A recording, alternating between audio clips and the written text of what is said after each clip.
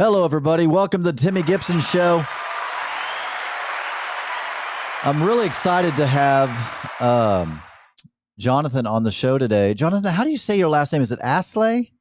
Aslay, yeah. Aslay. Okay, so I got it right. I wasn't sure exactly how to say it. Very cool name. So I found you. I came across you on YouTube. I'm a relationship coach, matchmaker, date coach here in Kansas City. My main job, actually, I officiate weddings. Okay. And kind of with that whole thing, I do a lot of premarital counseling. And then as well, after the couples get married, they'll end up, calling me when they hit a rough patch or something. And so I watch a lot of YouTube videos of other relationship coaches or date coaches, just, trying to learn and grow and study and hear what other people are saying. Anyway, I came across one of your videos on self-love and I'm like, oh man, I love this guy. I got to give him a call and see if I can get him on the show. So yeah, welcome to the Timmy Gibson Show. I'm really grateful and thankful that you could make some time to come on the show. Well, I'm honored. Thank you. So I'm also, by the way, I am I can officiate weddings. By the way, I've officiated one in my life. I've seen that. I saw that. A friend of mine. Yeah. So kind of a fun thing to have that in my quiver, if you will. Yeah. So let's jump into it. What do you want to talk about? Yeah. So a couple things. Well, first, so you wrote a book called Self-Love. What the heck is self-love anyway? What the heck is self-love anyway? Which that's my question. What? So and where it was birthed was I started to write blogs about what self-love means, from, the concept of self-care to, self-worth, self-esteem, self-confidence, self-reliance. And I just wrote a series of blogs and then I turned it into a book, and it's a very simplistic way. I will say this is the first or second grade version of what self-love is. Okay. It's not this deep, I'm going to confess, it's not this deep understanding, but the idea is to, take self-ownership of life, be self-reflective, be self-introspective, and approach life from a, what I call victor consciousness, because sadly, particularly here in the United States, we are surrounded by victim consciousness. And, I truly believe that we have the power within us to, for lack of a better word, direct our happiness. And where this was birthed, the book was actually birthed after the loss of my 19-year-old son. Oh man, I'm sorry to hear that. Thank you. And I'm in a good place. This happened 5 years ago, and I made a conscious choice. I can grieve with suffering, or I can grieve with love. And what had occurred to me was, and what that means is, I really evaluate this circumstance, if you will, this experience, this tragedy. And I knew my son would want me to live the fullest, richest life possible. Yeah. And so as I reflected upon that, it really gave me the inspiration to write the book, because most people would think, oh, that's the horrific thing that could happen in your life. But actually, if I go back 15 years earlier, or 12 years earlier, something like that, I had lost my high-paying corporate job in the mid 2000s, and then I was going through a divorce. And believe it or not, losing my job was the loss of my identity. Going through a divorce was this traumatic experience. And for years, I was lost in the tunnel. I was in the pit of despair. And I got introduced to personal development, self-help, and spiritual work. And I was able to dig myself out of this pit of despair.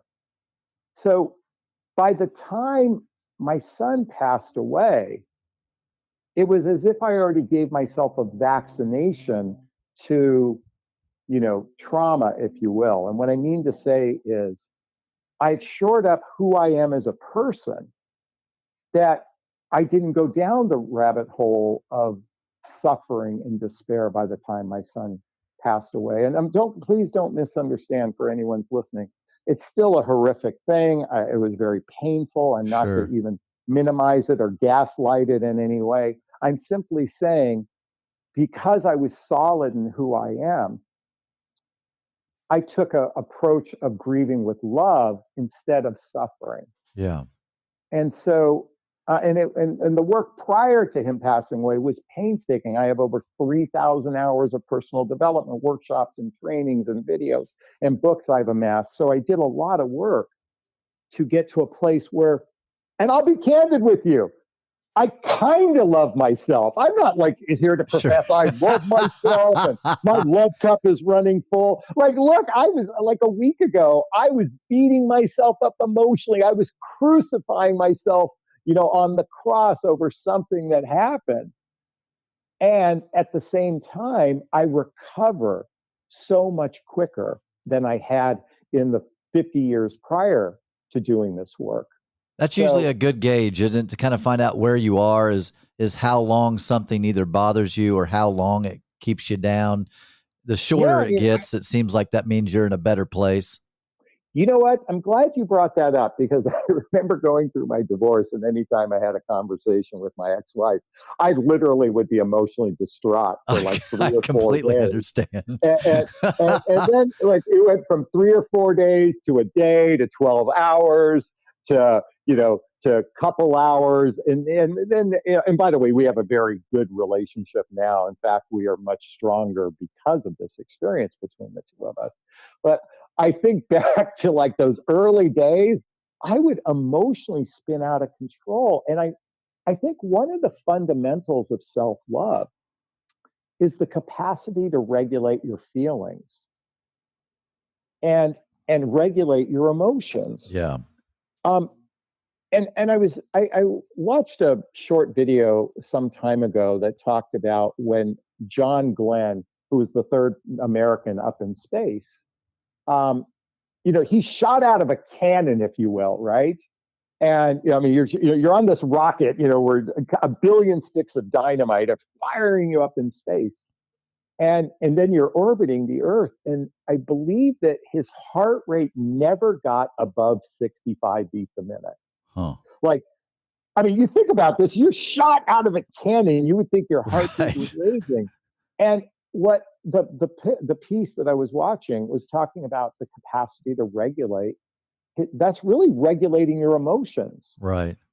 And people that go through training, they go through military training, they go through astronaut training, all of that training is designed to regulate their emotions so fear doesn't take over.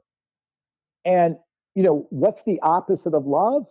Fear, right? Or at least that's the way I Right. interpret it. It could be something else, I don't know. But I've interpreted the opposite of love as fear.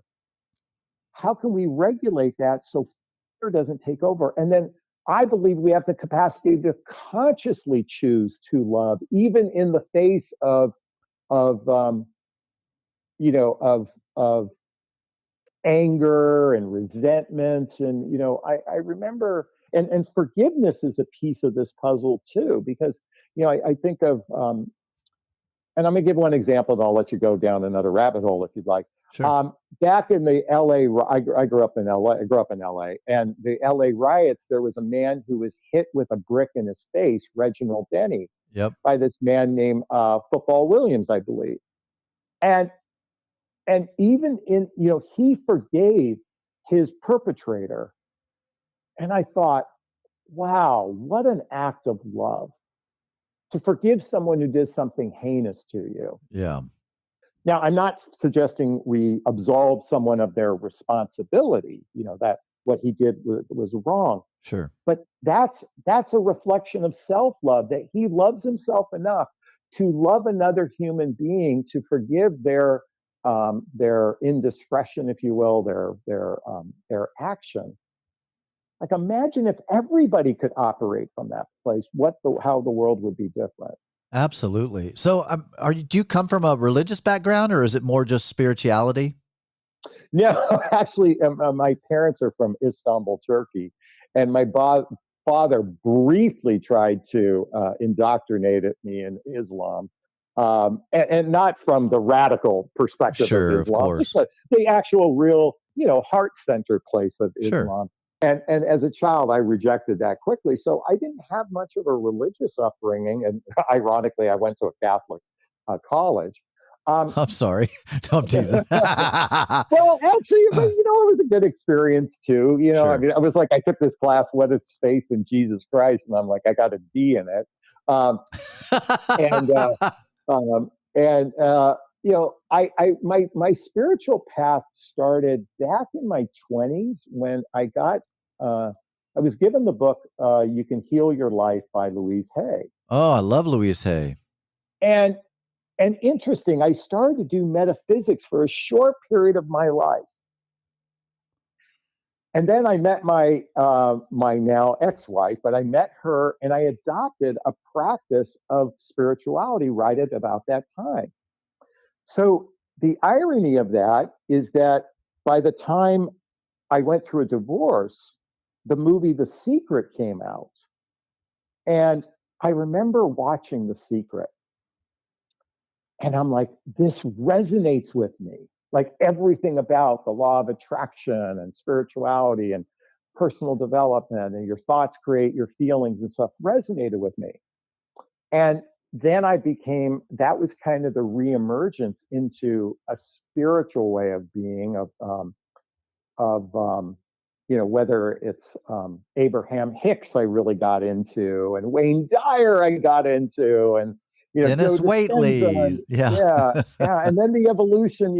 I did I did the Hoffman process to heal my childhood wounds and traumas, and I did insight seminars to work on those parts of my personality that are prickly. And it's interesting. I've identified I have a limiting character that believes he's both stupid and yet at the same time he's righteous. It's like these opposing forces happening, and and I catch myself like I can go, oh, I'm being righteous, or oh, I believe I'm stupid, because someone said something to me, and I think self awareness is like, and there's a poem that talks about you're walking down the street and there's a deep hole in the sidewalk, and you fall in, and at first you say it's not my fault, and then you walk down that same street, there's same hole in the sidewalk, you fall again, but you still don't take ownership of it, and then you're walking down that street, you fall in, and you go, oh, it's my fault or it's my responsibility, and you get out much quicker. I think when you can get to that point where you just walk right to the edge of the hole and you either fall in and get out a second later, or you can avoid it, that's really what self-awareness, that's an example of what I think self-awareness, self-love is all about. And self-awareness is a real gift. I mean, one of the things I have harped on before in my podcast, is the topic of just all the different relationships that I've coached through the years, or if someone goes through a divorce and they're seeing me as a single, it's always their ex. Yeah. My ex was a narcissist. My next ex was this, and sometimes in the session I'd be like, hey, listen, like, can you reflect on maybe what part you played in the Yeah. demise of your relationship? Because if you can't figure it out, now granted, there might be those rare occasions where you were just married to a complete a-hole who was narcissistic, abusive, and all that. And, you were just trying to survive. I mean, but if all 6 of your husbands were that way, I'm a little leery. I'm thinking that maybe you're the common denominator. So, what does it take? This is also when people get fired or lose a job. It's the boss was a jerk and they expected too much and they underpaid and da da da. It's never that, hey, I got fired because I wasn't meeting the sales quota. I showed up late. I was half in it, not really even, they never tell you what's going on really. And if you were to talk to the boss, he would have a reason why you were fired. And if you talk to the person that was fired, it's a whole nother reason. Yeah. I find that so fascinating how people can't look in the mirror and really look in there and see that there's a booger and realize that I should probably work on that. Yeah. Well, I think the ego is a very sneaky, almost devil-like. Um, I can't identify what the ego is per se. I'm just going to say, a part of our psyche, if you will. And there's a healthy part of ego, and then there's this kind of sneaky, snarky way the ego wants to avoid pain. Yeah. And to avoid, looking in the mirror means you have to do the real hard work of saying, the hardest thing to say is, for many people, is taking ownership of their experience. And again, that's not to absolve, like what you talked about, the narcissist or abuse or anything. I'm Sure. not absolving anyone's bad behavior, but to say, how did I contribute? The ego wants to avoid pain. And so what it does is it does this turnaround, I believe, of almost a little bit of righteousness. I'm the victim and you're the perpetrator, if you Right. will. And it's, by the way, and we are bombarded by this in media. We're bombarded by this in social media. We are bombarded by victim consciousness, so much so that it gives people a pass for that. And I think the litmus test for this is: are you happy or are you miserable? Are you content or are you like, in other words, look at your life and say, am I, for the person who's fairly happy, I suspect they take ownership of their choices in life. Yeah. And the ones who aren't happy on a consistent basis, and I'm not talking about situational things that you might Sure. be going through, like a loss of a child or a loss of a job or a divorce. Um, but are you consistently unhappy with your life? And self-awareness, self-reflection goes, okay, let me connect the dots to why I'm feeling the way I do. What if I go, connect the dots backward? And most we find in the personal development, the realm of human behavior, that it stems from something that happened in your childhood, or multiple things that happened in your childhood. Yeah. And we think of childhood wounds and traumas oftentimes as true physical abuse or true emotional wounding. We think of it in the extreme. And yet the reality is we all grew up with micro traumas, Right. micro PTSD, and all of these little things affect who we are as adults. And so when you're working with a therapist, you're working with a counselor, you're working with a coach, we first look back to where it all started, because we were born of love. Right. I mean, we were born like a puppy dog, happy, wagging our tails. It's our environment that creates who we are. And it creates our negative patterns and our limiting beliefs in our life. And then boom, we become adults. And most guys think they're invincible, right? Men think that they can jump off a cliff and nothing's going to happen. And women are, well, I think of men in this particular context because I can't speak as a woman. Um, and then what happens for most people, not all, but most, you get married, you enter into a relationship, coming back to the counseling you do. And most humans have weak emotional maturity and weak relationship skills, like Right. weak skills. Like, I never was taught how to be a good communicator with a partner. I was never taught this stuff. I have weak skills. And what happens is when two people get together with weak skills, and it's almost the entire planet, if you will, Right. we have this expectation that it's the other person's fault. Right. I'm sure as a counselor, and I've spoken to hundreds of therapists who say the same thing. Couples that come into our office point the finger at their part. They're both pointing the finger at the other person. Yes. Fix them, right? And the other person's fixed them. And that's the imagine how hard it is as a therapist to help somebody who's not looking inward. And then and I'm sure there's some legitimacy to some of it, right? Sure. If I'm not discounting that.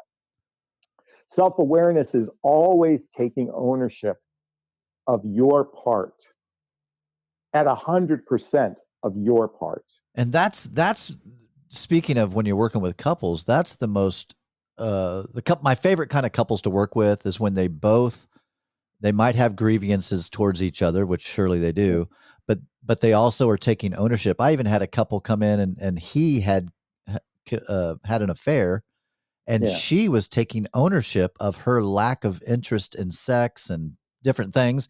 And I thought, wow, like she definitely wasn't letting him off the hook and giving him an excuse, but she was Yeah. definitely owning her part of it. And I thought, wow, it would have been so easy for her to be like, he's a cheater, he's a piece of crap, and just totally pushed all the blame over on him. And most everyone would have agreed. We'd have been like, oh yeah, well, he cheated, so Well, yada yada yada. but if we really got to the core of what he was feeling, and he struggled articulating this to his partner to some degree because this is what happens. I suspect in his core he wasn't feeling loved, Right.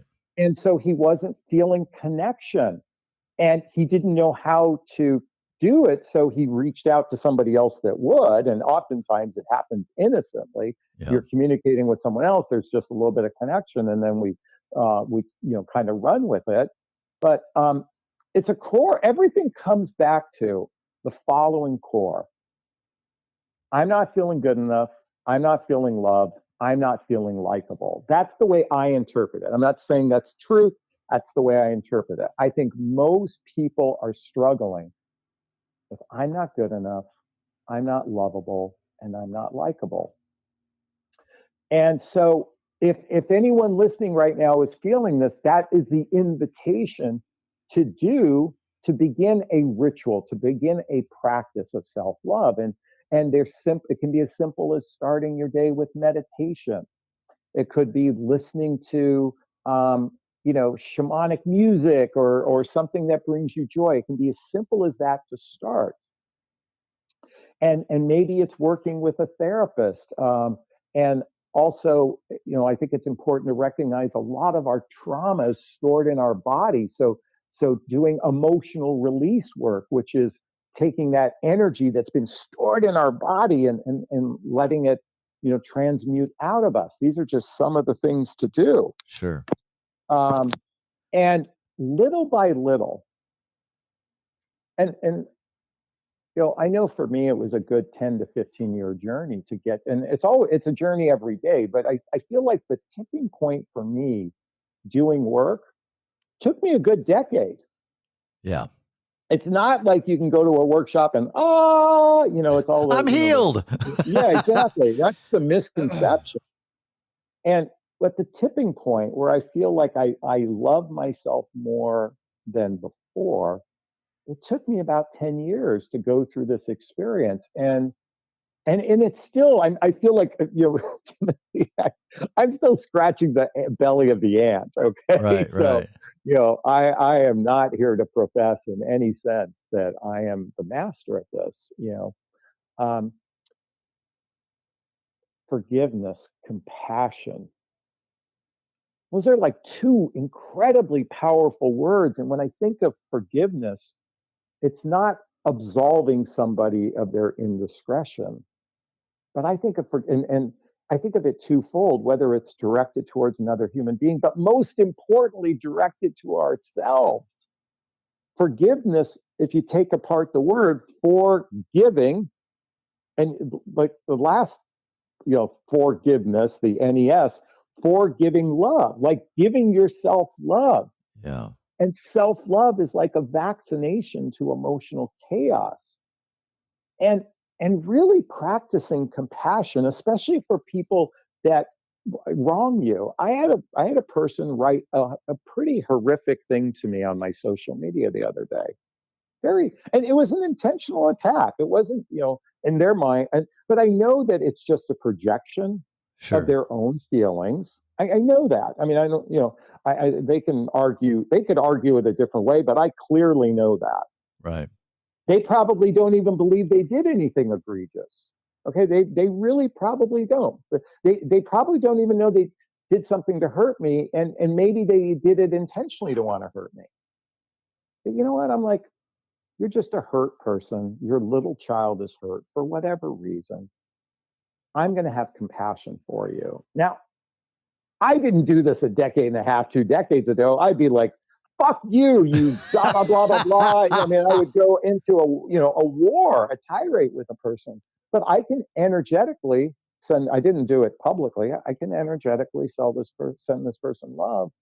And I feel better for it. I'm not forgiving them for them. I'm doing all of this for me. Right. Not, and by the way, and I don't mean in a narcissistic way. I just mean for my chi. Sure. Well, forgiveness is, as much as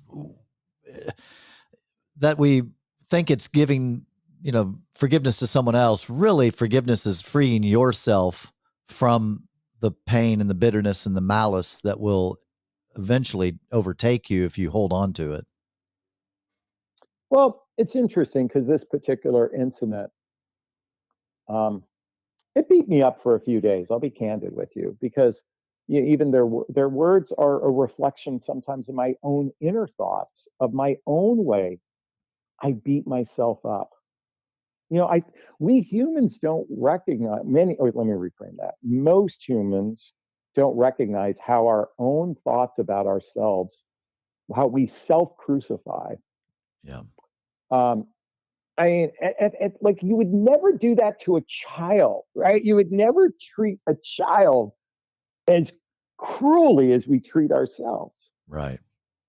And yet we all have a little child inside of us that just wants to be loved. Yeah.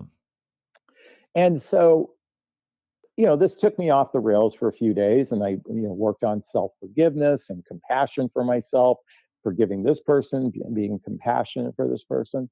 And I feel better, for it. There's still a little bit of a charge. Sure. If I'm being really honest, there's still a little charge. That's the work. Yeah. That's what it is and to have a practice to do this on a regular basis is what a self-love is all about. What would you say, because I think you deal a lot with people in midlife, which I'm 54. Yeah. Back when I was probably 48, 49, I went through my midlife crisis. I got divorced back in 2019, was single for 3.5, almost 4 years. And then just recently got married. Met just a wonderful, I got really, really, really, really lucky. I just met someone I'm so compatible with. When you marry young in your 20s, like you said, I wasn't trained on how to communicate and how to really love someone. And I was 20 something, I was just young, You're dumb, and yeah. So, this time around, of course, I did the work, did the therapy, did just, divorce was the most painful thing I've ever been through. I've lost grandparents. I've lost my biological father died, and then my younger sister passed away about 10 years ago. So I've, gone through some grief. Going through a divorce was probably the biggest thing, just because I came out of a religious background. I'm not religious anymore. I would say I'm just a spiritual agnostic, but I was, super religious and pastoring a church. And anyway, so going through a divorce, and then leaving my religious upbringing, I mean, it was just talk about a change. I mean, I'm living I'm not even this, it's like I literally have a whole new life, and I'm way happier, way more fulfilled, way more at peace. I mean, there's a big story there. But part of the journey was finding out who the heck Timmy is. Like, who am I? What do I believe?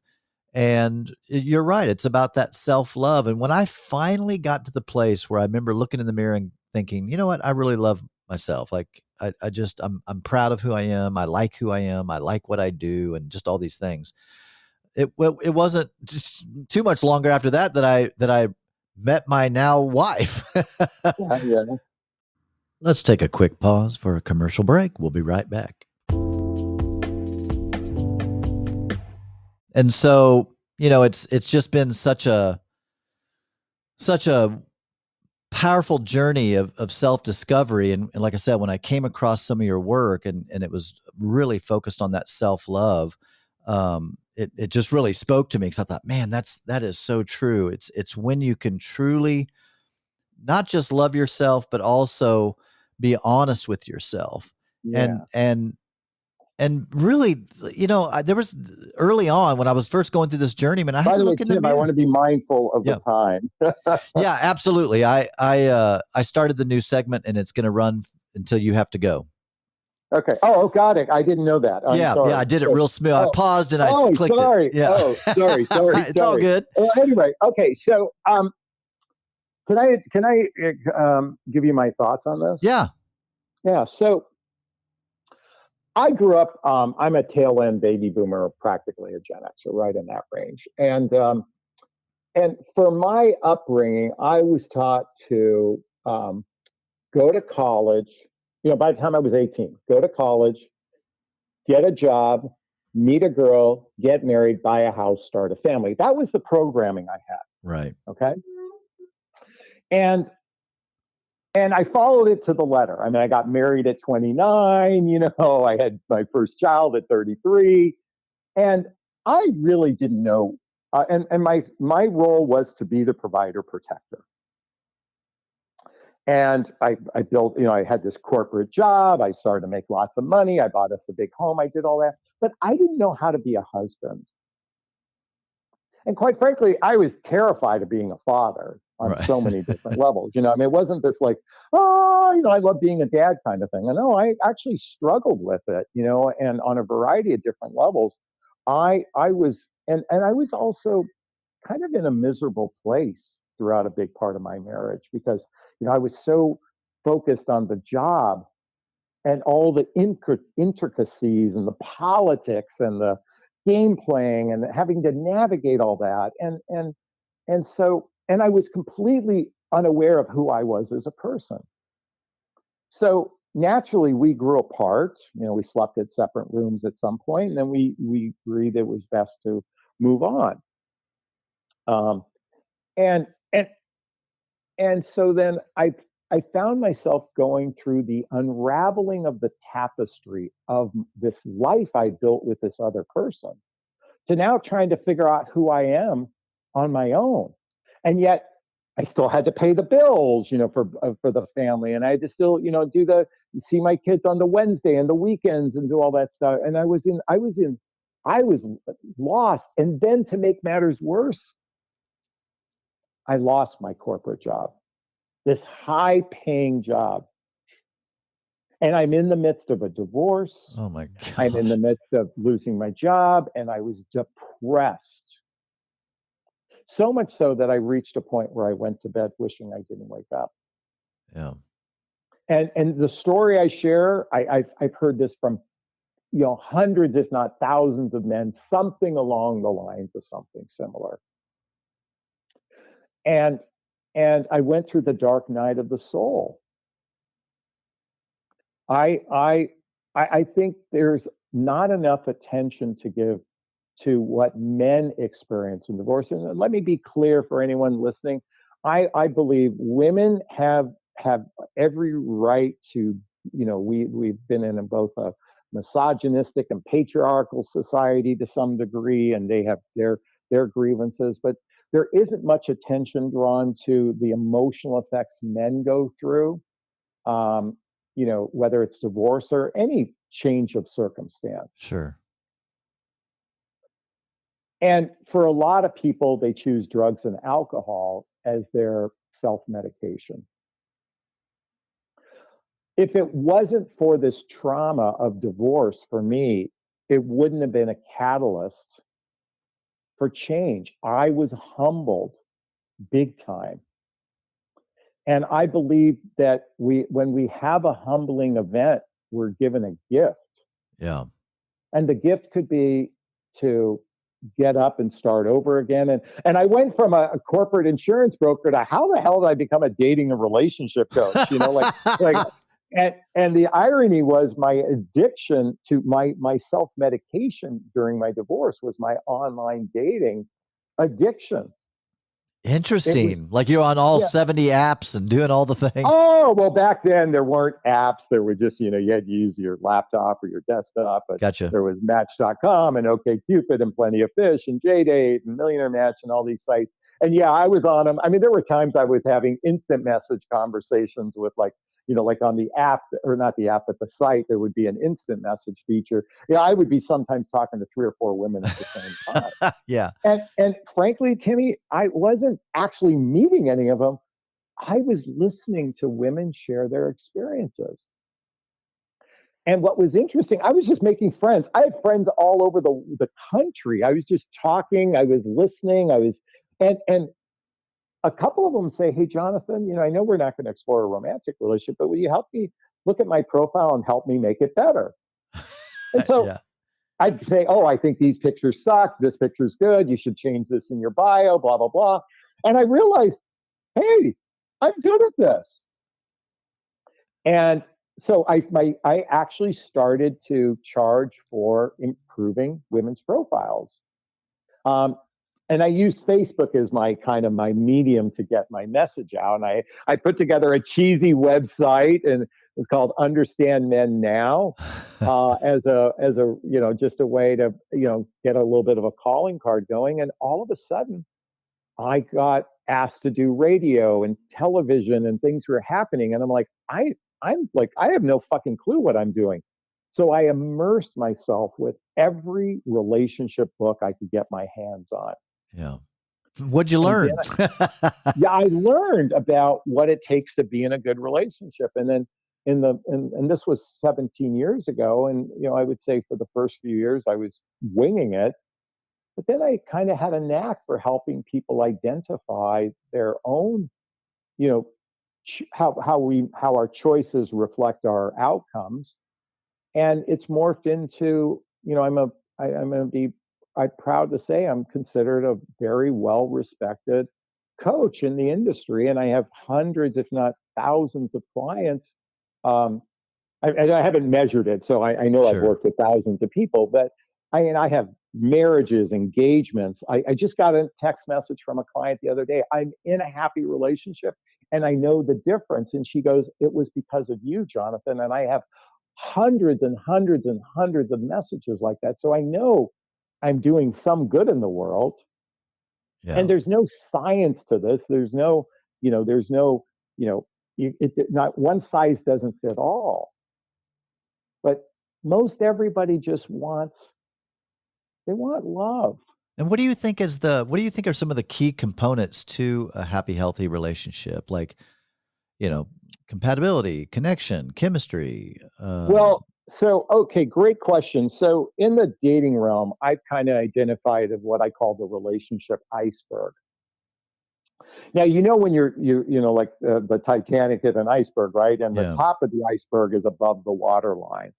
And to me, that is attraction or chemistry, because we see it. It's the first thing we see, right? yeah, Are we attracted to this person? We could talk to, we could be walk up to a stranger, but that's the first thing we notice is the attraction. But what's below the waterline is much larger in an iceberg, and that is compatibility.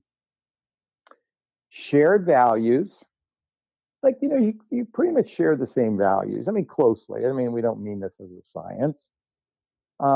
And we would think that most people think of honesty, integrity, as top values, but I'm talking about those other values in your life, whether it's charity or punctuality or reciprocity or health. These are all different types of values, and sure. some people view them differently. But Spirituality. Yeah. exactly. So, do we share the same values? Close to it. Number two. Now, I work with people in midlife, so I call that after baby making years and before retirement. The capacity to blend your lives together, because unlike in your 20s, you operate almost like a blank sheet of paper, but by the time you hit 40, 50, or even 60, you've got a couple chapters, or you've got a lot of pages filled, right? Right. And can your life fit into my life, and can my life fit into your life? I would say for midlife folks, this is you know probably the greatest challenge, because Now, I'm going to make a judgment here. Women believe this way more than men. Well, if we love each other, everything will magically work out. Like that's the fantasy people have adopted, that love fixes problems. Love doesn't fix problems. No. Intentionality, Right. intentionality, and being prudent and being logical. So if you have a lifestyle that is incompatible with one another, all the see the problem with love is lust and limerence is the early stages of dating. We are in this euphoric space that we believe that fixes incompatibility. But the most important piece of this puzzle, the real biggest part of the iceberg, is emotional maturity and relationship skills. Most humans have weak emotional maturity, weak capacity to regulate their emotions, and weak skills of communicating. You can say all day long the relationships are all based on communication, but most people are delusioned that they're good at communicating their thoughts and their Right. feelings. As a therapist, I've watched this show on Showtime called Couples Therapy, and it fascinates me how poorly people articulate their feelings to one another because they're in a state of agitation, they're in a state of fear, they're in a state of anxiety, and properly articulate, and then add to that the ability to be heard. Right? It's one thing you share your feelings, but can the other person actually hear it? Yeah. Because context is oftentimes skewed. Context would be, let me give you a crude example. I could look at the color blue, but you might look at it and say, that's royal blue. And I go, no, that's navy blue. Well, we're looking at blue, but we're looking at it from two, different pair of glasses. And a lot of times people don't converge with one another because they view the events differently. And they're so rigid in their thinking. That's why a lot of times communication is so challenging. So, you know, and by the way, let me just point out something that very few people really realize. Okay, marriage in and of itself is not a guarantee of relationship success, given Right. that 50+% of first marriages end in divorce. And I would venture to say, of any of those that stayed married for 10 to 20% of it is because of obligation, not happiness. Right. And then of second and third marriages fail at a 65 to 75% rate. So what does that say about human beings? That the marriage is not a guarantee of relationship success, you know, Right. and happiness. Now, I'm not suggesting, I'm a big believer in marriage. I'm a big believer in couples making real commitments to one another. But statistically speaking, you're going to fail. Right. Like you wouldn't get on an airplane with that kind of statistics, right? Right. Oh, it's going to crash 75% of the time. Fuck, I wouldn't want to get on that plane. Yeah. I'll walk. Yeah. So, okay, so we know this, right? So what can we do to mitigate this? Well, first is that self-awareness of know thyself. The biblical phrase, know thyself. Yeah. That's like the first piece. And then be a bit discerning and pragmatic in your dating life. That's what I teach is discernment in my coaching, is pick people that you're aligned with, because then that puts the odds in your favor. And particularly is to evaluate someone's emotional health. And that takes going deeper than the surface of attraction and physical, that physical chemistry.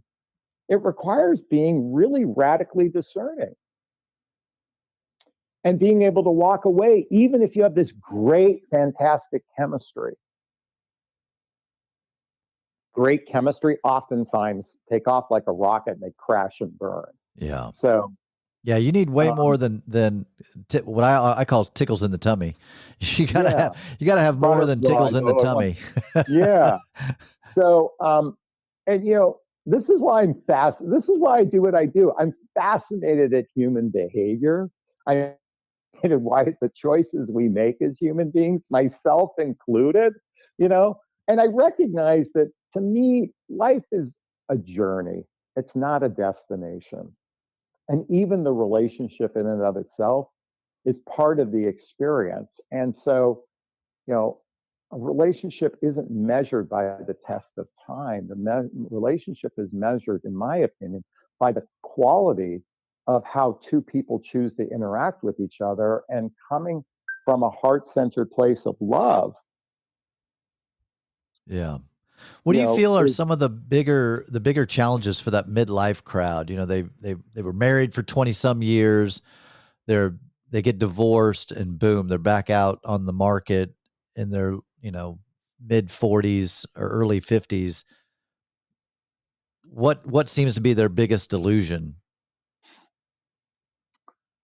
well, okay, great question. So I think for women, I again, I work with women, so I hear this is I have a bias in this regard. I think women believe love conquers all.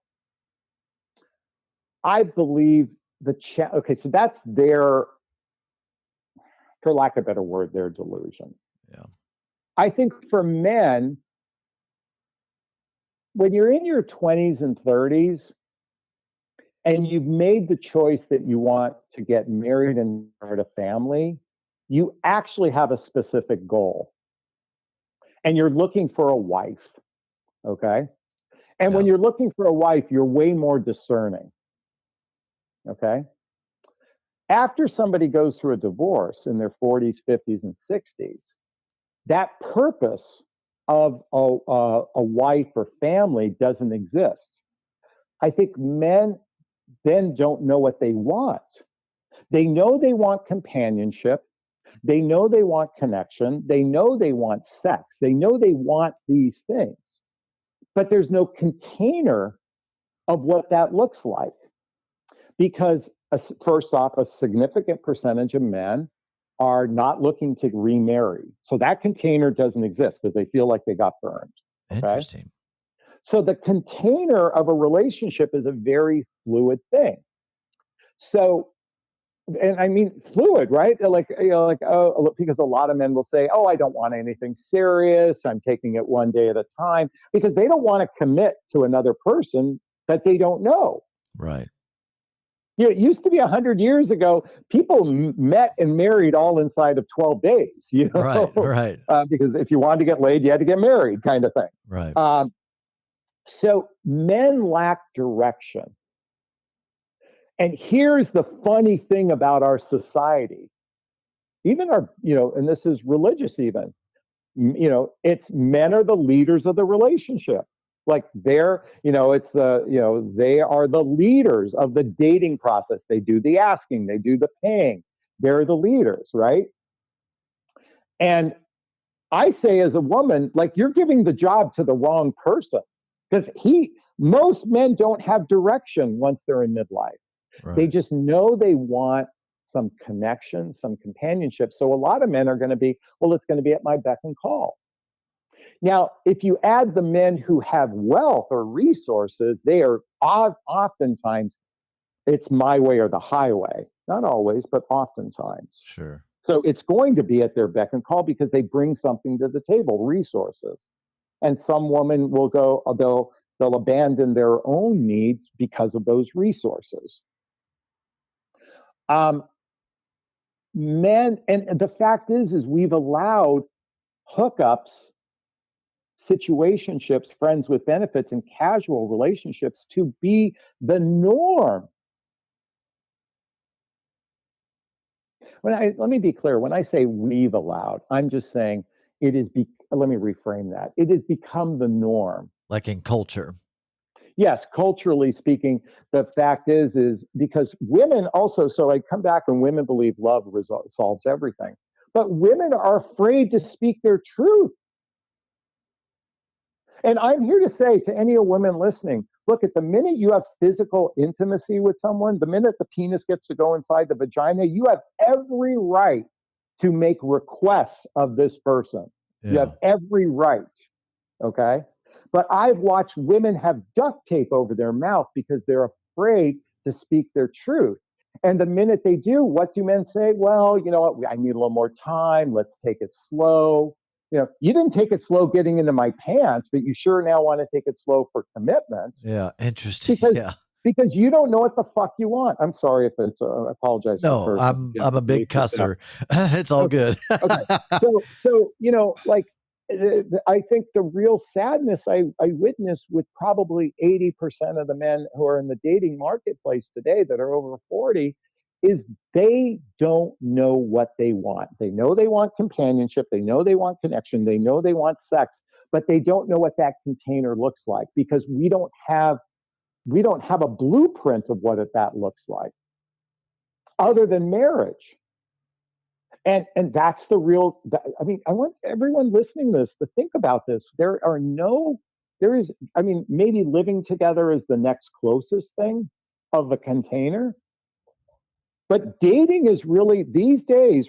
Dating is just a long, drawn out version of friends with benefits. People, you live in your home, I live in my home. We get together on the weekends.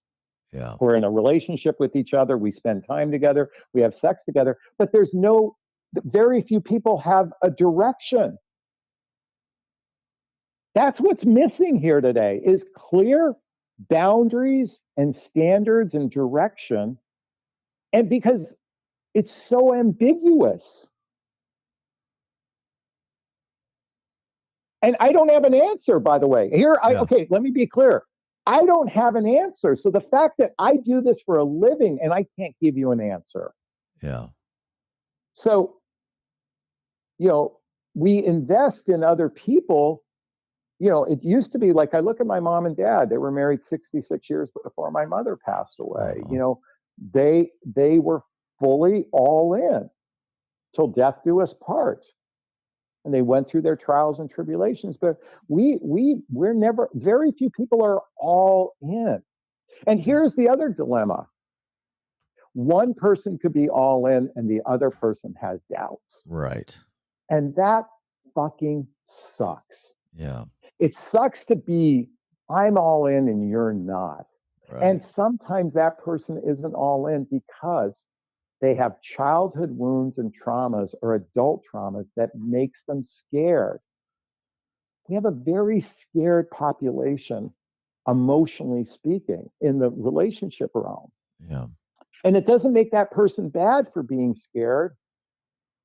It's just, I'm here to say it's those people that do personal development, self-help, and spiritual work on a daily basis that overcome their fears. So just like when I talked about John Glenn in the rocket ship, through training and training and training, he was able to regulate his emotional state because that's all a reflection of emotion. And he was in a state of calm. And I would venture to say that a very small percentage of the population do the work. Now, the other big piece that I didn't bring up, and I think I want to reserve these last few minutes for this.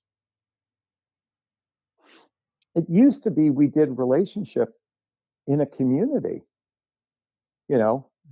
You did it with a community. You had your family. You all lived near each other. Siblings lived near each other. They didn't, live across country or other places. The family unit and community hundreds of years ago was you had a tribe that supported and nurtured you.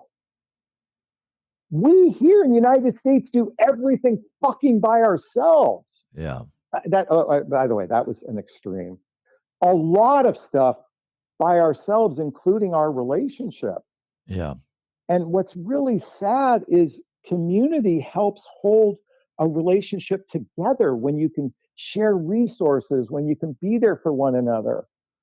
And sadly, we're doing a lot of stuff by ourselves, and it's hard. It's hard.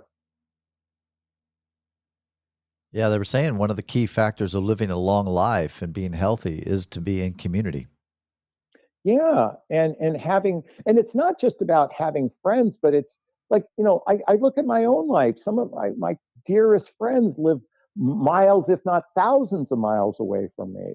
I don't get to physically connect with them. We are now, and with COVID, we are now, we're in this Zoom type of environment, and we're missing that piece of connection, touching, hugging, like the value of a hug of someone you love.